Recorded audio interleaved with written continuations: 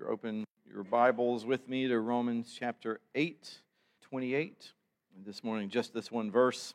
It is in a context. We've been going through Romans, and we'll look at all this. But Romans 8:28, reading from the ESV, says, "And we know that for those who love God, all things work together for good, for those who are called according to His purpose." This is one of the most often quoted verses among Christians, at least Reformed Christians. It highlights the sovereignty of God, God's control over all things. Paul writes this verse here to continue to bring comfort to believers, especially since in chapter 5, verse 3 of Romans, he told us that we're to rejoice in our sufferings. In 8:17, he tells us that we are heirs of God provided we suffer with Him. And then in 8:18, he says that we will have sufferings in this present time, although our sufferings aren't worthy to be compared to the future glory that awaits us. But still, there are sufferings, and they're called trufflings, tribulations and sufferings. I'll call those trufflings. And so we will have these things, and we'll have trials, they're sometimes called. So Paul, the Holy Spirit, God, does not negate or say, hey, quit it. There's not any sufferings in the Christian life. Chill out. You're taking it too seriously. You need to just smile and get on with it. He's saying no, but there is encouragement in the midst of the trials, tribulations, sufferings that we go through. And here Paul adds that for those who love God, all things, so that's mostly including these sufferings he's talking about, all these things are working together for the good. And so our question is, do you love God? Then all things are working together for your good. And you might say, well, it doesn't feel like it. Maybe not all the time.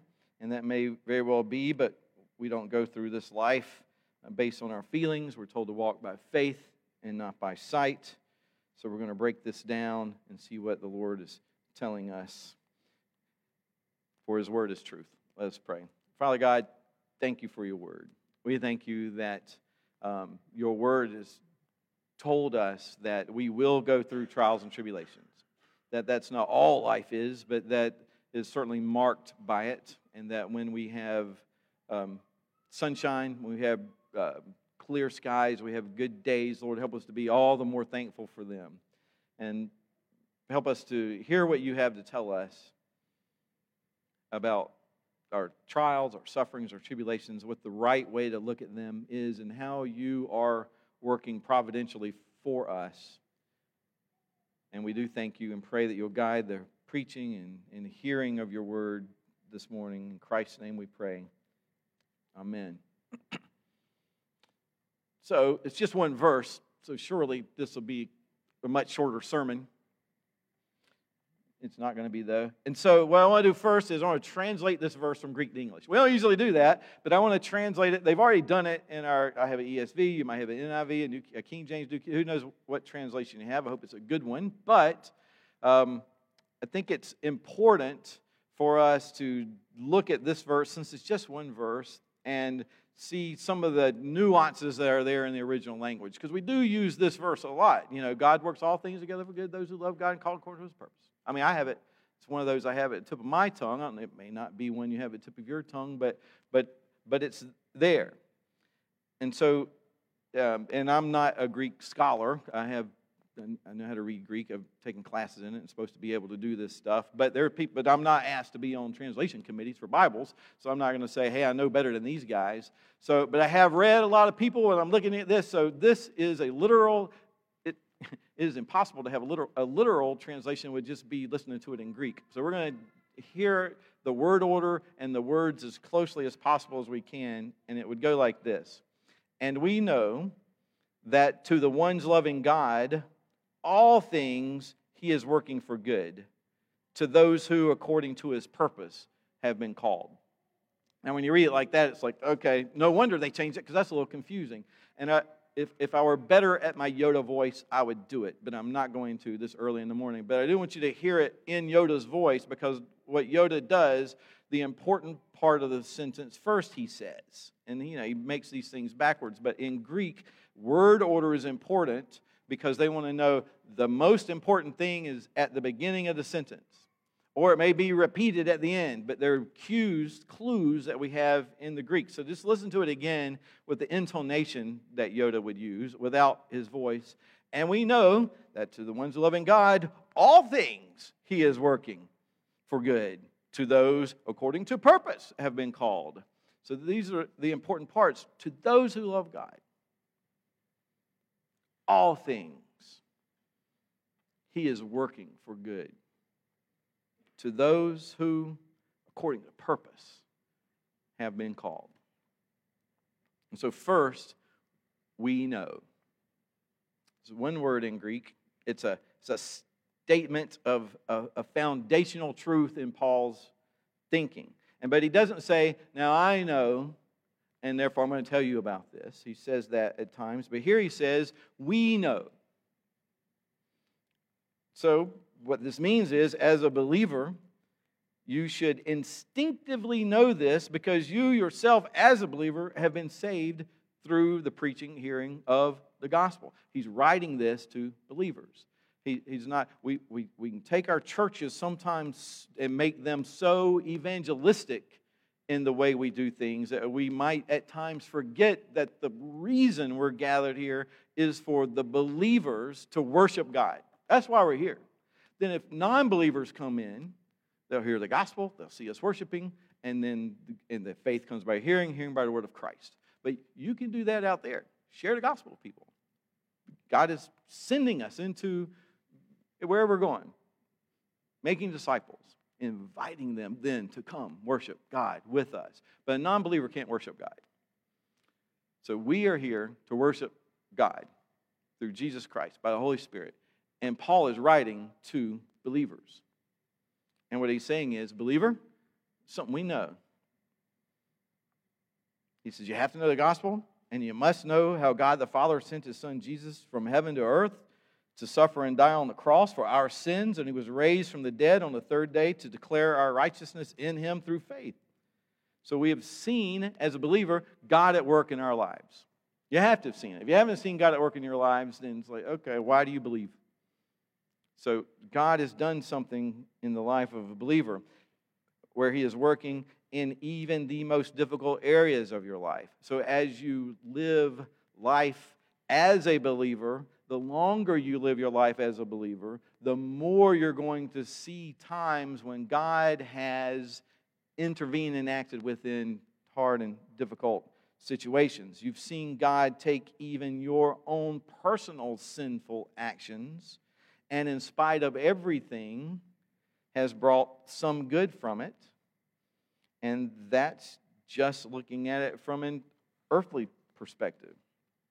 It may be that God was just trying to teach you, don't do that again. And there's something good to be said from that. That God's trying to, He is, I try to catch myself, God doesn't try to do anything. God does what He intends to do. That God is teaching you to be more Christ-like.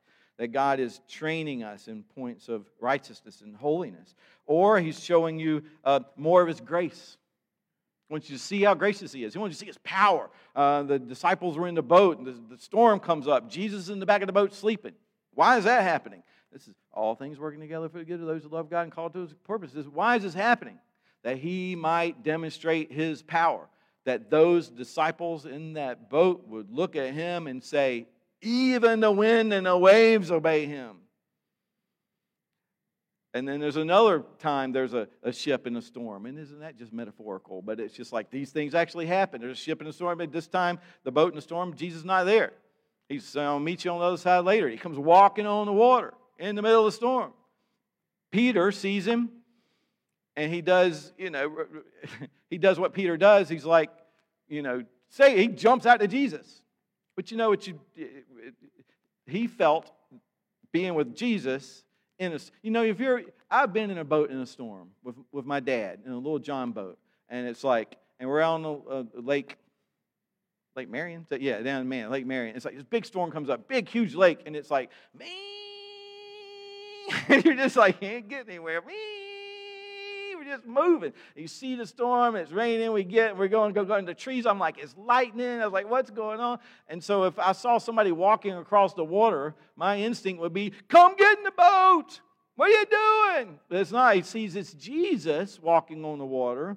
And so Peter's first response is, it's safer with him than it is in here. I need to be where he is. I don't need to try to get him where I am. I'm running to him. So he does it, and he gets out there. And once he's out there, he's going to Jesus. He's walking on the water. And Jesus, I'm sure Jesus knew this was all going to happen and stuff, but depending on how his humanity looks, I mean, you got to be Jesus just going, what?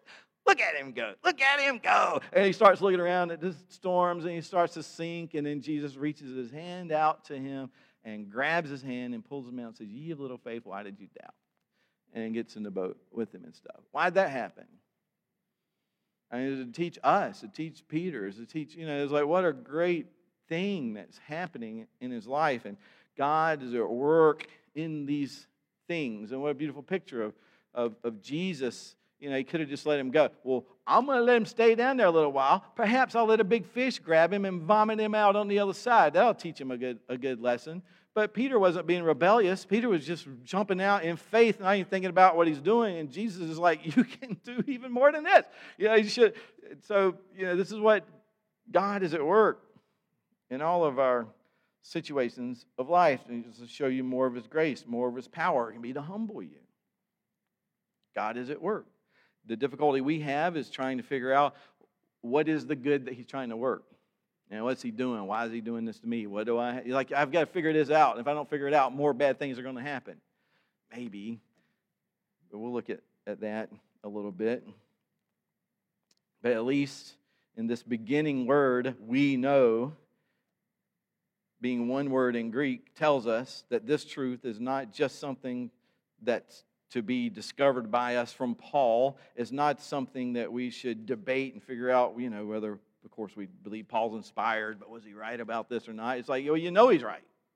You just know it. It's just one of those things you read in the Bible, and it's like, I know that's true because I'm a believer. A non-believer's not going to read that and go, I know. They're going to go, well, this is wonderful to know that God works all things together for good.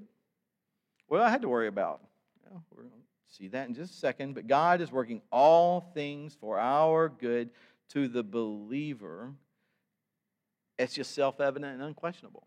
I mean, that's what our faith should be producing in us. The only question should ever be, well, how is this at work? And we'll not always get these answers on this side of glory, but still we trust, we hope, we know that it's true. Second, the verse says that to the ones loving God. To the ones loving God. Okay, we know that to the ones loving God, all things are working together. So we're going to take it in the order, and this phrase is first in the rest of the sentence about what we know. Well, what do we know? We know that to those loving God, and that's what's called an emphatic order in Greek. That means that he's saying that first. What we would do today is we would underline it, we would say it louder, we would put it in bold, we would, I don't know what you kids do. Oh, you put all capital letters or whatever you do. You'd add a picture on Snapchat to it. Whatever it is, you would do something to say, this is very important. I'm saying that to those who love God, this is true. So the truth, this truth, is only true for those who love God. God is not working in everything for the good of those who hate Him. And you either love God or you hate Him, and to ignore Him is an act and symptom of a hatred towards God. But God is not working in everything for the good of those who hate Him.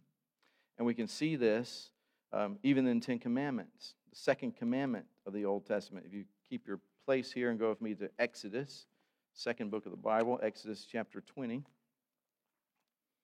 It's just verses 4 through 6 as we read the second commandment.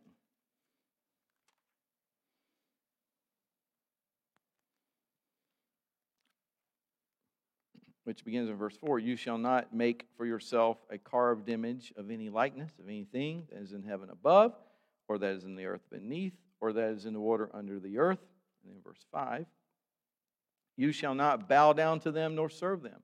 For I, Yahweh, your God, am a jealous God, visiting the iniquity of the fathers on the children to the third and fourth generation of those who hate me. Visiting the iniquity. It means wrathfulness. That means there is unfavorable things that happen to those who hate me. But because he's a jealous God, you can't go after other gods because that's unloving of him to allow that. But he shows, ESV says steadfast love. That's that word chesed, this covenanted, promised love of God. But he shows steadfast love to thousands. And that can even be translated, it may mean thousands of generations. But it's to multitudes more of those who love me and keep my commandments. And I always, anytime I read this, I think it was Chandler, so we would memorizing children's catechisms. One of the things you do in it is memorize the 10 Commandments, not in the shorthand like we do, but the actual whole commandment. When he would say this, I remember him saying, visiting the iniquity of the fathers on the children to the third and fourth generations of those who hate me, but showing mercy to thousands of those who love me and keep my commandments. He has loved the third, thousands. He must have said it like that when he was little. He said it once, and we all pat him on the back for that or something, and that's the way he always said it. So that's why I always hear it. But look what he's saying. These are the recipients of his grace. These are recipients of his love. These are recipients of his mercy upon them. They're not being treated as their sin deserves. They're being treated out of the lavishness of his mercy and grace toward them in Christ Jesus. Those who love him. Believer, you're a Christian. And one of the things that identifies us as a believer is that we love God. If you don't love God, you can say whatever else you want to say about what you believe and things that you think and things that you do, but you don't love God, you're not a believer. Depart from me, you worker of unrighteousness, I never knew you. To know God is to love God. And so as all believers, this verse is talking to you. So you might ask yourself, well, gosh, I don't know if I love God enough. And I can answer that quickly. No, you do not love God enough. We do not love God with all our heart, all our soul, all our mind, all our strength. We do not. And that's why we still need grace, mercy. We still need the gospel. We still need Christ to hold us fast. He holds us. Paul is saying that we need not worry about any of our sufferings to be working against us ultimately. But again, for those not loving him, nothing is working for the good, because even the good things that happen to them are heaping up judgment for them on the day of judgment. Even the good things that are happening to them, because they aren't thankful for them. They aren't gracious, grateful for them. They aren't acknowledging by whose hand they come. They're heaping up judgment for themselves on the day of judgment. It's a great motivation for us to call the lost to turn to Christ. Third, for those who love God, everything is working for good. Now, the English Standard Version, the King James Version, and almost every English translation that I could find says, all things work together for good. So, that is a good translation. That is a fair translation. All things work together for good. And it's true to the meaning, because all things do work together for good to those who love God. But it's not the most literal way of translating that verse. And I don't always go to the Revised Standard Version, the RSV. It's got some problems, but the ESV was based off of it. I think anybody cares about this stuff. A couple of you do. So the RSV translates it like this, catching the important nuances here. It says, we know that in everything God works for good with those who love him. But it is this idea, it's not simply the things that are working together. We know that all things work together for good. So if it's this idea, and that's true again, but if that's all you got, and that's the way you're thinking about it, then what you might subtly make us think is that all those things must be good. So that all these things are working together. So it's like, well, what about hard, difficult things? Because it's not always that the things things are good. All things. These aren't always good things. Sometimes they can be horrifically evil things or incredibly difficult, hard things. But God is always loving, good, and kind to His children. So what Paul is saying, these sufferings, these trials, these tribulations, it's like you need to know something in the midst of it. That God is the one working all things together for the good of those who love Him. It's just a subtle difference, but it's there in the language. Even our sufferings and our inward groanings being upheld by the Spirit praying for us with wordless groanings. How do I know that God is for me? Because I love Him. How do you know that God is for you? Because you love Him. And that love, even as weak as it may be at times, John Murray calls that love the highest mark of the favor of God. Your love for God is the highest mark of the favor of God. For Christ died for the ungodly while you were yet sinners. 1 John talks about love a lot. 1 John 4:10, he says, "This is love, not that we loved God, but that He loved us and sent His Son to be the propitiation for our sins, to be the atoning sacrifice for our sins, to die on the cross, to suffer the shameless, shameful, painful death on the cross for us, for our sins." That's love. And then, to later, well, let me say this. Our loving Him didn't cause Him to die for us. So don't get that craziness in your head. Your love for God did not cause God to die for you. Our loving Him didn't cause Him to save us, or after He's died for us to later apply His sacrificial atoning work of the cross to us. Like He dies on the cross, sacrifice for sins, and then He says, now I'm going to step back and see who takes advantage of it. Who is it going to be? Who is it going to be? You love me? There you go. You get, it was like Oprah handing stuff out. You get what you get. Well, he was like, but you got to raise your hand. You got to ask for it. You got to love me, and then I will apply this to you. You've got to understand God sent His Son to die for His church. He sent His Son to die for His people. And He sends His Spirit into the hearts of those whom He is going to bring to Himself, so that you must be born again from above. And that doesn't happen as a result of your love for Him. Your love for Him is a result of His love for you. So your love for Him is a mark that you are favored by God, because you wouldn't love Him if He did not first love you. And that's 1 John 4:19. We love because He first loved us. Now, a lot of people take that verse and they destroy the word because, but you have to get it. Why do we love Him? He did something.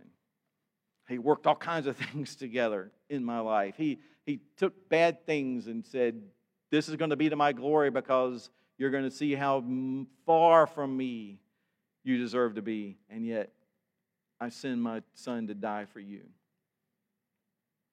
so that you might see how much you are loved. It's the I and the to love, the irresistible grace that's given to us. That this is for those who love God, because He has first loved us. And then fourth, the good. We know that to the ones loving God, everything He is working together for good. Well, that's good. Good is good. But what's good for the man that has, a leg that's, in the Civil War, gangrene leg? What's going to be good for him is, little children, stop your ears, chopping his leg off. But if somebody starts chopping our legs off right now, that is not a good thing. So it all depends on your circumstance. It all depends on what is our need. It depends on the situation. So if we're going to look at what is the good, we're going to use a big word, because we have to think eschatologically. It sounds good.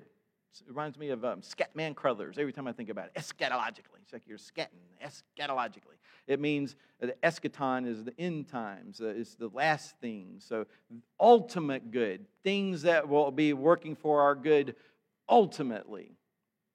You know, it's like the guy getting his leg chopped off in the Civil War is not happy about it. I can promise you. He may be ultimately happy because this guy's going to save my leg. Life. His leg may be saved somewhere, I don't know. But ultimately, end time stuff, some of the good, probably most of the good, will be revealed and fulfilled in glory. So we're talking about ultimate things. So keep your place here and turn to Psalm 73. This is one of those psalms that we sing from time to time. But listen to the words.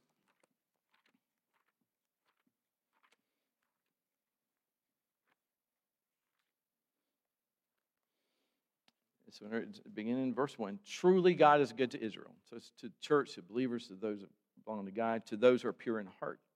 But as for me, my feet almost slipped. My steps had nearly slipped, for I envied the arrogant when I saw the prosperity of the wicked.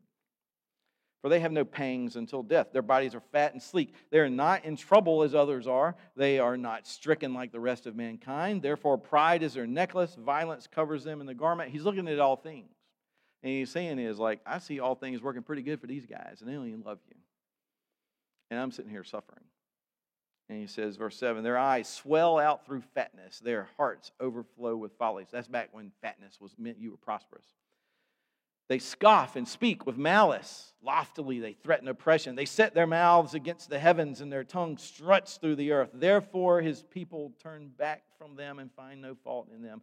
And they say, how can God know? God doesn't know what's going on. Is there knowledge of the Most High? And behold, these are the wicked. They're always at ease. They increase in riches. All in vain have I kept my heart clean and washed my hands in innocence. These guys are doing wonderfully.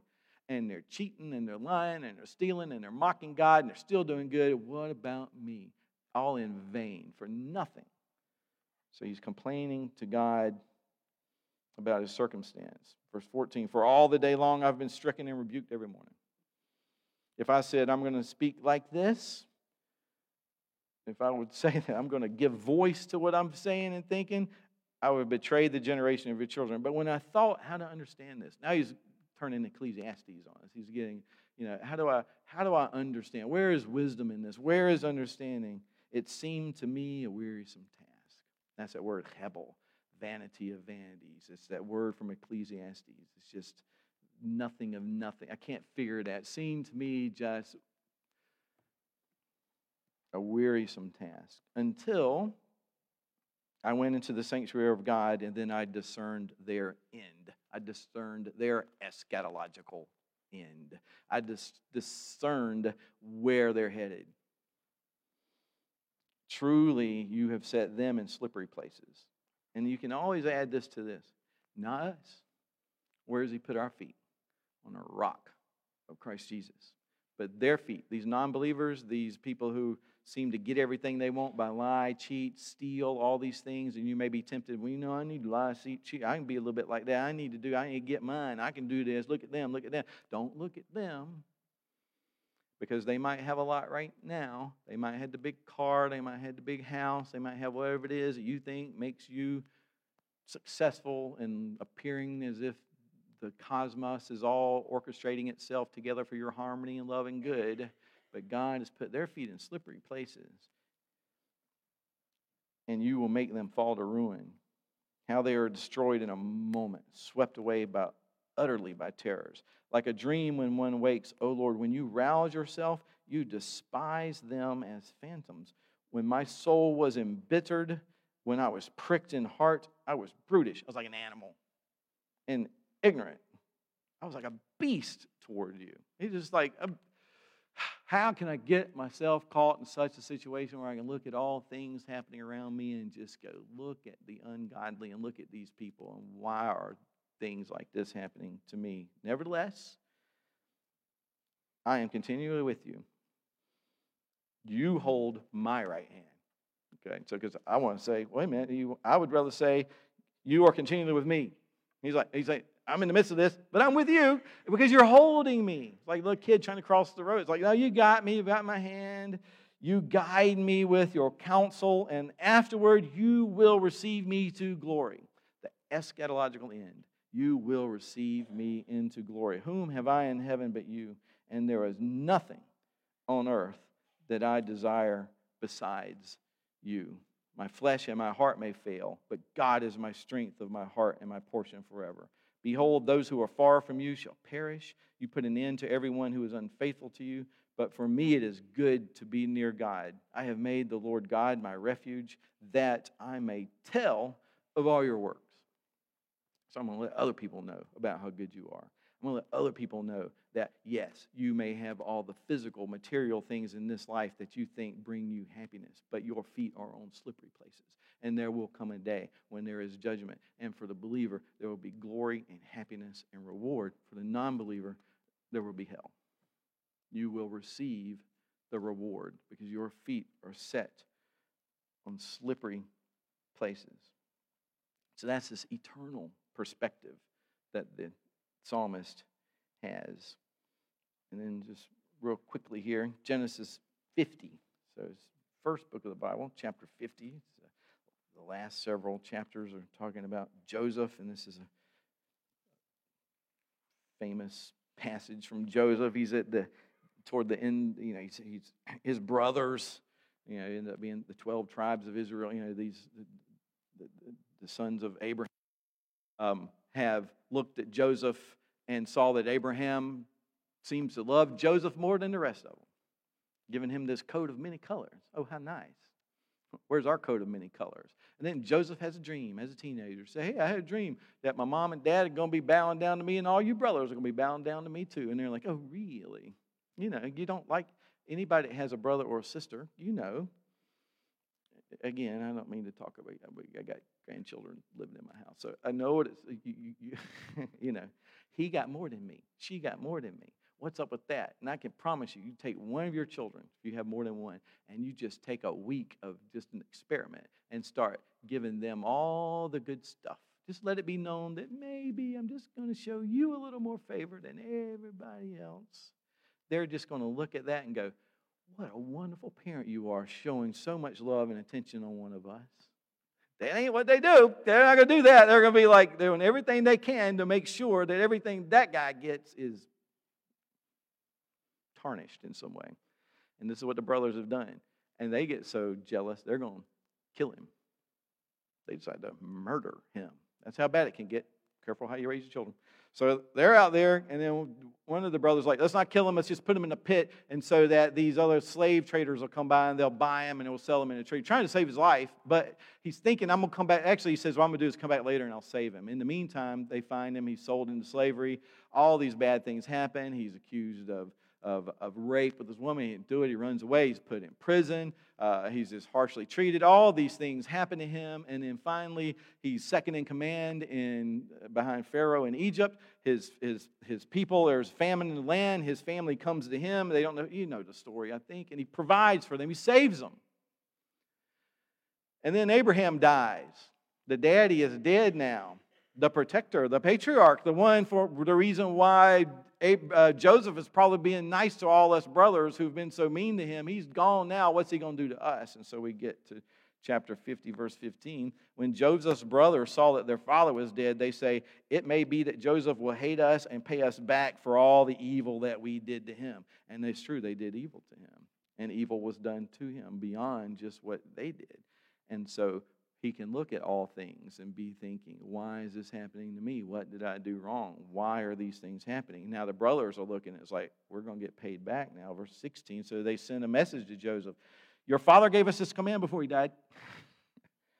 Say to Joseph, please forgive the transgression of your brothers for their sin because they did evil to you. And now please forgive the transgression of the servants of the God of your father. Joseph wept when they spoke to him. And his brothers also came and fell down before him as he had prophesied, and it was prophesied to him in the dream. Behold, we are your servants. But Joseph said to them, do not fear, for am I in the place of God? As for you, you meant evil against me, but God meant it for good, to bring it about that many people should be kept alive as they are today. So do not fear. I will provide for you and your little ones. And thus he comforted them and spoke kindly to them. You meant it for evil, but God meant it for good, for this purpose in this life. Sometimes, and it's hard to know in the midst of it, the trials that you're going through, the difficulties that you're going through, the sufferings you're having to endure, God is using, and they may be evil that's being thrust upon you, and that makes it hard to endure. But God is at work doing something, and you may not see it ever, unless they've got this angel in heaven you can talk to and say, "What about this? What's going on?" And he shows you, and you go, beautiful. Even the most difficult things. So Psalm 73 is, I discerned an eternal purpose. And in Genesis 50, we see God working things out even in this life for good. And then last place we're going to turn to, 2 Corinthians 4. This is our New Testament perspective from Paul so that we can see how we're to think today on this side of the cross. 2 Corinthians chapter 4.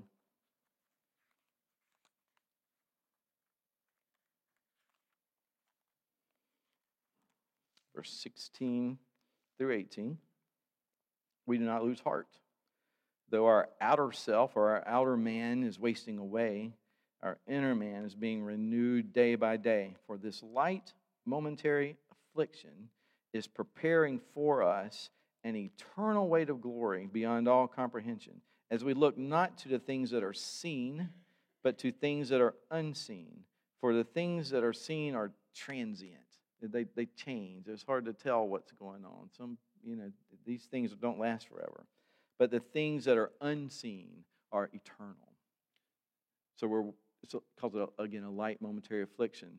But God is working according to his purpose, which is point 5, to those according to purpose being called. So these are the ones who are loving God. God is the one who calls in his gospel.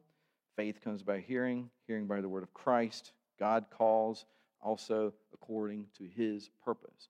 It's not for those who have been called with some special purpose, like you're all called, as believers, but there's some that are called to a special purpose.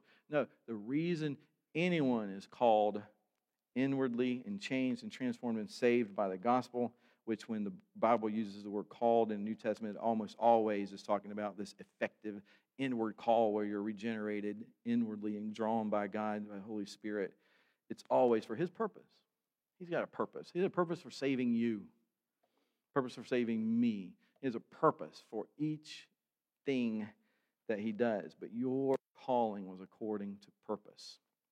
That means that things that happen in your life are not without purpose, or not without meaning, and that he doesn't do things willy-nilly. He doesn't do things without a plan. He doesn't do things without a purpose in mind. He has a good and perfect plan, and he's completely able to carry it out. And this is where we can properly and accurately listen to God speak through the prophet Jeremiah to his Old Testament people in exile in Babylon, when he says to them in Jeremiah 29:11, I know the plans I have for you. We use that a lot. Things are going bad, I can't pay my electric bill. I know the plans I have for you. He does know the plans he has for us. He knows the plans he had for them, and he knows the plans he has for us. He knows the plans. And one thing is like, it's not just good that he knows. I mean, gosh, how bad it would be to have a plan and not know it. But he's saying, I know the plans. I have plans for you. There's purpose, there's reason, there's something going on, and God knows the plans. And then he adds, plans to prosper you and not to harm you, plans to give you a hope and a future. And he was speaking of delivering them from captivity and returning them to the promised land. And he has promised us in Christ the same. Deliverance from our captivity and a welcoming home to the promised land as we get a foretaste of it in the church, but ultimately new heavens and new earth that we get to be with him. And in the middle part of this verse is where we get a little bit hung up, where he says, plans to prosper you. I am wearing my Millennium Falcon pin clip, which makes me think of Star Wars, which made me think of Princess Leia's quote to Han Solo, which is, if money is all that you love, then that is what you will receive. God has plans to prosper you. What's that look like? If money is all that you love, then that is what you will receive. If you come to God for money, God is not your God, money is. This is not talking about riches. It could be talking about poverty. How's he going to prosper the church? You should see how he prospers the church in Haiti. How is he going to prosper us? And if we just think material stuff, we're not thinking properly. For those who love God, we have learned the secret to contentment in all circumstances, and that's the I can do all things through Christ who strengthens me. I've learned to be content if I'm rich, if I'm poor, if I'm sick, if I'm healthy. How am I supposed to be content in any of that stuff? Through Christ who strengthens me. God works ceaselessly and purposively in our lives for our good and for His glory, so that He will say, as He finishes this chapter 8, that nothing will be able to separate us from the love of God in Christ Jesus our Lord. And indeed, God is working in all things for the good of those who love God and are called according to His purpose. Let's pray. Father God, you have poured your love into our hearts by your Holy Spirit. Help us to love you more. Help us to know that your favor is cast upon us, that you are with us, you are for us, you are in us. And indeed, our sufferings, our trials, our tribulations, all of these things are working an eternal weight of glory. And we don't know what you're orchestrating in this life, but we're your servants. We are to love your plan, your ways, your purposes. Help us to love you most of all, so that wherever we find ourselves, it's not without you, it's with you. That we might, with Moses, say we would rather not go into the promised land, but have you, than to go into whatever that promised land might look like without you. For you are our promised land. So we thank you that it's not just that you love us, but that you tell us, the Spirit within us prays for us with these groanings that are too deep for words, and that indeed all things are working together for the good. You are at work in these things for our good and to your glory. And we pray this in Christ's name. Amen.